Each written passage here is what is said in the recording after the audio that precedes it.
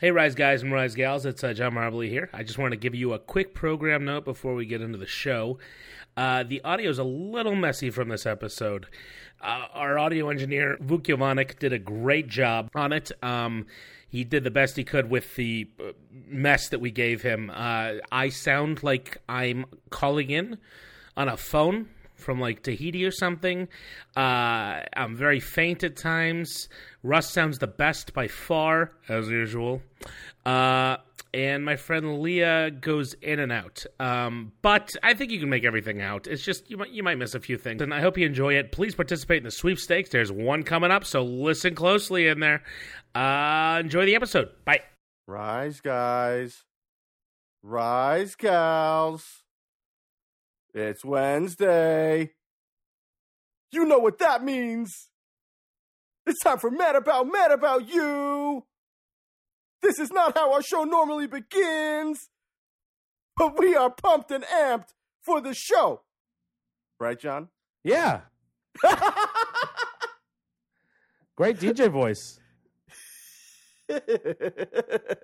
Thanks, I get a lot of that. Hi, everybody. This is Mad About You. We are your weekly Mad About You recap podcast. My name is Russ Fader. And I'm John Marbley. And this is a very special week.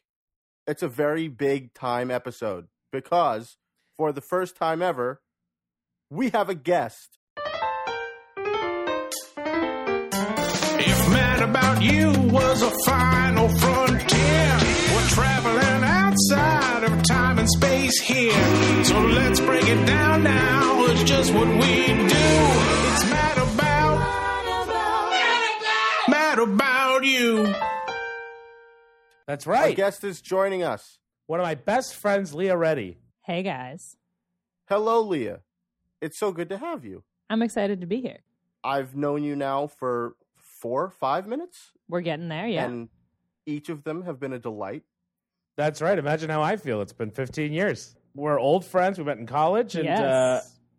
Leah lives in New York, along with you, and I live out here, and she's visiting me. Leah, what is your experience with Mad About You, generally speaking? I was an avid Mad About You watcher. I believe it was on in the half hour between when I came home from track practice and when I ate dinner in junior high. It was in syndication by that time, so I was watching reruns. That's awesome. I grew up in Cincinnati, Ohio, and I would remember, I would come home and like sit on the floor of the basement on like the dirty carpet and stretch and watch Mad About You reruns. That sounds awesome. And sometimes I would play Wonderwall over and over at the same time. Over the show? What else were you doing in 1996?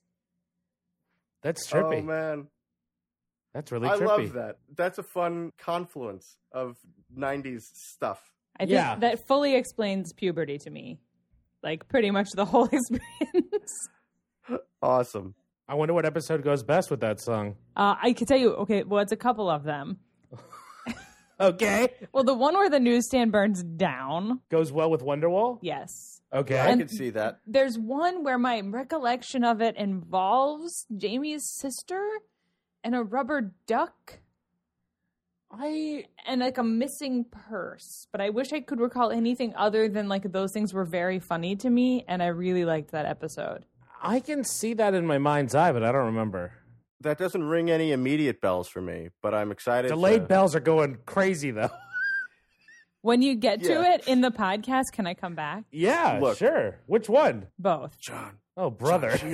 She is publicly putting us on the spot for a lot of stuff right now. Yeah, I feel like I'm being asked if I'm going to run for president. I don't know about this. Are you going to run for president? I'm not ready to make that statement yet. That announcement. So what did we watch this week, John? We watched The Apartment episode. The Apartment. This is season 1, episode 7, are we on? 8. Past that? 8. 8. Holy smokes. And it aired on November 11th, 1992. Oh, man. It did. Which is 1 week after last week's, but 8 days after Clinton won the election. Oh, my gosh. Yeah. Mm-hmm. I had not thought about where that fit in this time space. Yeah. Let me tell you what the TV Guide description is, because it had a weird spoiler, I thought. Interesting. It was still succinct as ever. I feel like I got to... Everything we've mentioned on the show, I feel like I got to catch Leah up on to contextualize. That'll be hell for the listeners. Leah, let me give you a little tip. So TV Guide exists, and they have brief synopses of the episodes of television, and every week John is amazed at their ability to do this. Well, because it's so succinct. Are you kidding? Read the IMDb or Wiki ones. It takes as long as we take to talk about an episode. It's All very right. true. Well, the description is Jamie wants Paul to give up his bachelor pad, which he sublets to a fellow named Kramer. Is that a spoiler or is that an advertisement? Because Seinfeld would have already been running for 5 years at this point. Kramer was America's large, Hipster doofus. spiky-haired sweetheart. No, I know, but I would say it kills the surprise, the fun. Well, it's still a surprise because you don't know. It's just fun. No, you're right. They're trying to get people to watch this new show. Like, it's good marketing. You're right. It's a crossover star. Oh, wow. Yeah, you're totally right. Yeah. I like the idea of you thinking that in the week prior to this, they were just like, just a regular old episode of Mad About You. Nothing interesting happens. That they weren't saying, freaking Kramer's on the show. Yeah, right. Nothing to see here, folks. Watch Seinfeld, change the channel, come back at 9. You get it. Selby, the rest. Fine. Yeah, the Selby show.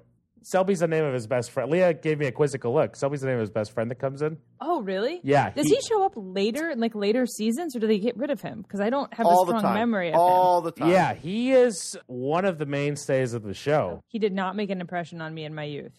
I will tell you that. I can't Well, that's imagine weird. why. Yeah. That's weird. You'll have to pay closer attention this Yeah, time you'll around. have to listen to every episode of the podcast because All he right. makes an appearance. He's almost there more than Basically. Paul most of the time. He's sporting that special early 90s bowl cut. Yeah, it's normally hidden underneath his special early 90s hat. But Yeah, yeah, he is always wearing... Yeah, and he never changes his outfit for all the years he's on the show. backwards Kangles were just him and Samuel L. Jackson. It's just- Yeah, for a lot of Oh. people, Kangle is synonymous with Samuel L. Jackson, but for me, it's Selby. it's Selby. The best friend with no last name. You see Except a dude that in the it's his Kangle and first you're like, name. yeah, you're like, who are you, Tommy Hinckley? Oh, wait, is Selby his last name? His last name, Jay Selby. Where'd you get Jay? How'd you know? I believe they call him that throughout the remaining 150 episodes, whatever. Well, I missed that. I'm bad with names, though, even when they're fake. Jay Selby. What else aired on TV that night? John, I'm going to tell you something, and I'm not joking. I don't know. You didn't look? I decided not to look, my friend. I looked, and I said, these are boring. We have covered these shows. We will Oh. cover these shows again later, Okay. but there's nothing fun. You didn't even care about the It's- Hat Squad? Look, Especially after last week when you were like, oh, are we going to do like a little mini-sode of the Hat Squad every week? I love the Hat Squad. Everybody knows I love the Hat Squad. Also, there's the Hat Squad available on YouTube, and everybody should watch the Hat Squad. Select episodes, I think. Select episodes of the Hat Squad. Not the full 8. Oh, but man cannot live on Hat Squad alone, Uh-huh. and man cannot live on television alone. Can I tell you what I did look up? Sure. I looked up music, Okay. and music led me to television. Interesting.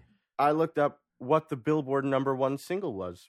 The week beginning November 7th, it was the 11th consecutive week that End of the Road by Boys to Men Oh was my #1 song. gosh. Broke a record. I used to think Broke that the song record. was so romantic, you guys. It is. Sure. It was like the epitome of romance to my little heart. It is. Yeah. I mean, it is kind of, but not in the same way. Sure. John, you're being very diligent and very, very assured of this. It is. Stop. I don't know what else you could be thinking. It really is to me still a very romantic song, but I okay, whatever. It was #1 for 11 weeks in a row. We would have a cultural Broke- problem if it was #1 for 11 years. To me, it's 20-something years and counting. Do you want to slow dance with Christina to it with like a foot and a half between you and both of your arms straight? Yes. You should do it then. I did that. It was my last high school dance song, senior year. I did not dance with my current girlfriend because I didn't know her. I danced with another girl. We were just friends. I think the last song we actually danced to at my high school prom was American Pie, and we did it as a kick line. What? Is that just because no one wanted the night to end? That song's like 15 minutes long. I have no explanation for it. What a closer. And now for the last song of the night, Swan Lake. So